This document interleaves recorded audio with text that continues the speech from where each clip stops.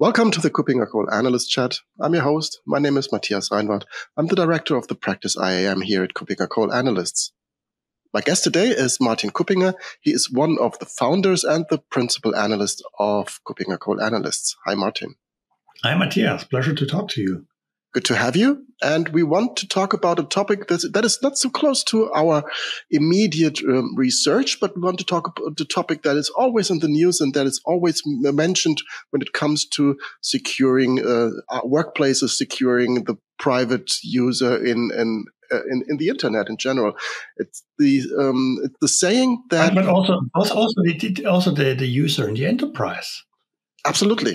So it's very close to our topics. I would say it's very close. It's very close to topics like passwordless authentication, like identity, like everything in cybersecurity. But mention the topic. Absolutely.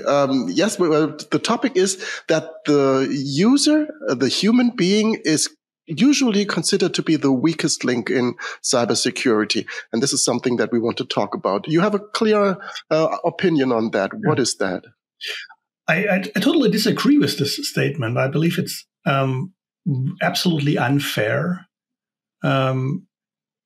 against all the users, be it the workforce, be it your business partners, be it the customers and consumers. Because I think we are oversimplifying things, and we're by saying, okay, the user did something wrong, so the user is guilty. When we look at different types of surveys, then most of the surveys come up and say, okay, most of the breaches today, most of the attacks are related in some way to identities, to passwords, and the related stuff. I think there might be a little bit more of attacks that are related to improper patching, etc. But anyway, I think saying whatever 70, 80%, depending on the survey, of these attacks are related to something going wrong at the user end, this is misleading because at the end, the story is, the user didn't care enough about a password. And so the user is guilty. No. The problem is that the user had to care about a password, that the user had to care about a lot of things we can fix by technology already. If the user doesn't need to use a password, if we use modern passwordless authentication, which includes multi-factor authentication, then we won't have the password problem. We won't have these issues. And so claiming that the user is guilty, from my perspective, is unfair. And we should really get away from this sentence and think about what we can do to make the user's life easier and to increase security. I think this is the point. When you say what we can do, who is we? Is this the provider of services? Is this the employer? Is this the partner network that you're working in? Who is we? Who needs to act? At the end, it's IT, depending on which part of IT and which organization cares about the topics such as authentication, such as having something in place that checks documents that come in via email, so email security stuff, etc. All the ones that are responsible for IT. That means it's the IT security and the identity team, it's the CISO, it's the CIO, and it's the C-level that at the end gives the money. And that holds true for workforce, for partners, and for consumers. The sheer fact that the vast majority of websites still primarily or even only works with username password is part of this problem. And this is where I think we need to start. So don't just say, okay, the user is the weakest link. And if we train the user, maybe it gets better. But at the end, the user is still guilty. Avoid having the user caring about these things. I think the regulators in highly regulated industries have already understood that who made strong authentication a key requirement when it comes to fulfilling regulatory requirements. But when it comes to implementing this on the one hand and really getting that in a broader field of applications, which might be not that sensitive, but sensitive enough to be breached, there is still some lack. So the call for action would be, for example, to move to MFA, to passwordless authentication. And when it comes to the user, okay, he is not to be considered the weakest link, but do we need still to think of training, awareness training, and making the actual user, every user, private as and employee user, more aware of what they can do as well? On top of that, even make their employer do it? Yeah, I think that there are two things in your question or in your comment. The one is, yes, it's about passwordless MFA.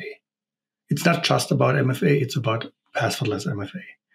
Because passwords are that one thing which can be relatively easily obtained by social phishing and other types of attacks. So if there's lesser knowledge involved, things become more complicated. And it is the interesting thing to me with passwordless MFA is that it is, for God's sake, not about balancing security and convenience anymore. Because balancing means security goes up, convenience goes down, or convenience goes up, security goes down. We need to combine it. We need to get better in both. And that's what passwordless MFA is doing, getting better in security and in convenience. And this is the way of thinking we also should have. So this is the one part. The other part is, do we still need security awareness training? The answer is absolutely yes. But it's not the solution. It's something which adds to the solution. And this helps us then thinking about a user in the terms of another sentence, which is sometimes brought up, but less frequently than the other one, which says the user is the weakest link. There's the other one which says the user is the first line of defense. And I think this is something we should focus on, making the life of the user simple, and then educating the users on what are signs of fraud, what are signs of attacks, so that they can alert, that they can react, and then we can much more focus on the things that are harder to handle by technology. But getting rid of passwords, having a strong email security and all that stuff, that is the starting point. And we can do a lot. We have a lot of technologies that are convenient, that are frequently acting in the background. So simple thing is when you open a document from browsers, then frequently something like checking the link first, centrally, secure links in the Edge browser and then towards Microsoft or something like that is happening, where already there is something happening in the background.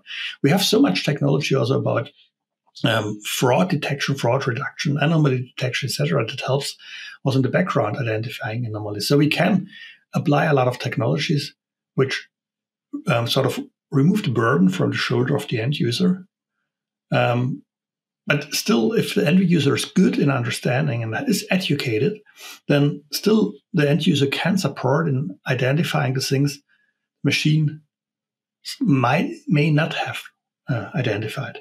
But the first and foremost thing is to change our thinking, to change our mindset from just claiming the user being guilty to fixing the things we haven't done well in IT and IT security. Right. And I think it's a great thing that we finally apply this usual IT way of thinking also to the issues and to the challenges that we have when it comes to authentication, to authorization, to cybersecurity. Just identifying the problem, what can happen, passwords, and everything around passwords, or dangerous content and protection against dangerous content within documents and applications, and then applying the right technology to prevent that from happening. And I think we are finally at this stage that we can do that. And you've mentioned the technologies, MFA, passwordless, link checking, active component scanning on the machine or somewhere else, sandboxing, whatever. We have the technologies, and this is really a great shift in the way we look at things. But you need to be careful and conscious that we don't do technology overkill here. The other thing we should understand is always risk and relate technology to risk. So which technology helps to which extent in mitigating risk? So which is really effective, and what is sort of the the price to pay for that. So you can easily create a matrix which says, okay, this is the risk mitigation impact of a technology, and this is total cost of ownership. And if you create it the right way, so low TCO on top, high risk mitigation to the right, then in the upper right corner, there will be the technologies that help you most with the lowest in West. And that is where we should focus on, and always keep convenience in mind. So security plus convenience, that's another important aspect. Because it must be easy to use, and we can do a lot with that. My favorite example these days is when you take contactless payments, when you go to a shop. When the regulation, PSD2, Payment Services Directive 2, came out a couple of years ago, the limit was 30 euro. And then it has been increased to 50 euro. When the regulation came out, they said for strong customer authentication, so where we need to enter the PIN, where we need to enter a second factor, they will even observe whether they can keep the 30 euro limit. But it turned out that the risk management systems in the background are effective enough to ensure that they even could go higher than lower, because technology really helped here. So this is where then the convenience with good security in the background could have been increased. This is the way of thinking we need. Absolutely, and you're right. You said in the beginning and contradicted me that we are not that close to the things we do in our daily life as analysts and advisors, and now we are at the stage where we see its processes, its technologies, its risk assessments. It's really understanding how things should work and then applying the right technology whenever needed, and also adding human, common sense to what you're doing.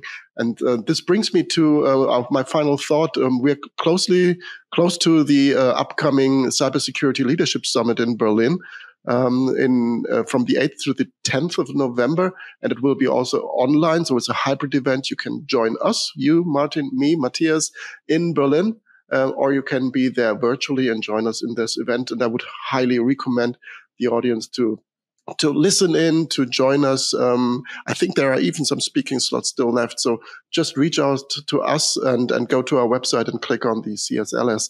And I think these will be topics that we will be covering. This is an entry point, end user security, but there's much more. Any thoughts from your side regarding CSLS?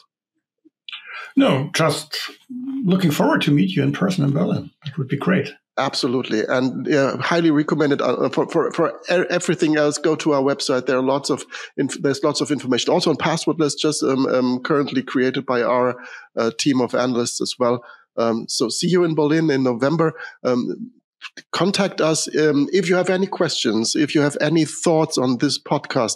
If you're listening to that on YouTube, please leave a comment in the comment section and reach out to us. If you're doing this in your regular podcatcher, just send us a message. Our contact information is everywhere around the web. Just reach out to us. We will be happy to pick up your thoughts and comments and topics. Thanks again, Martin, for joining me. Looking forward to seeing you in Berlin, and looking forward to having you in an upcoming episode very soon. Thank you. Bye. Thank you. Bye-bye.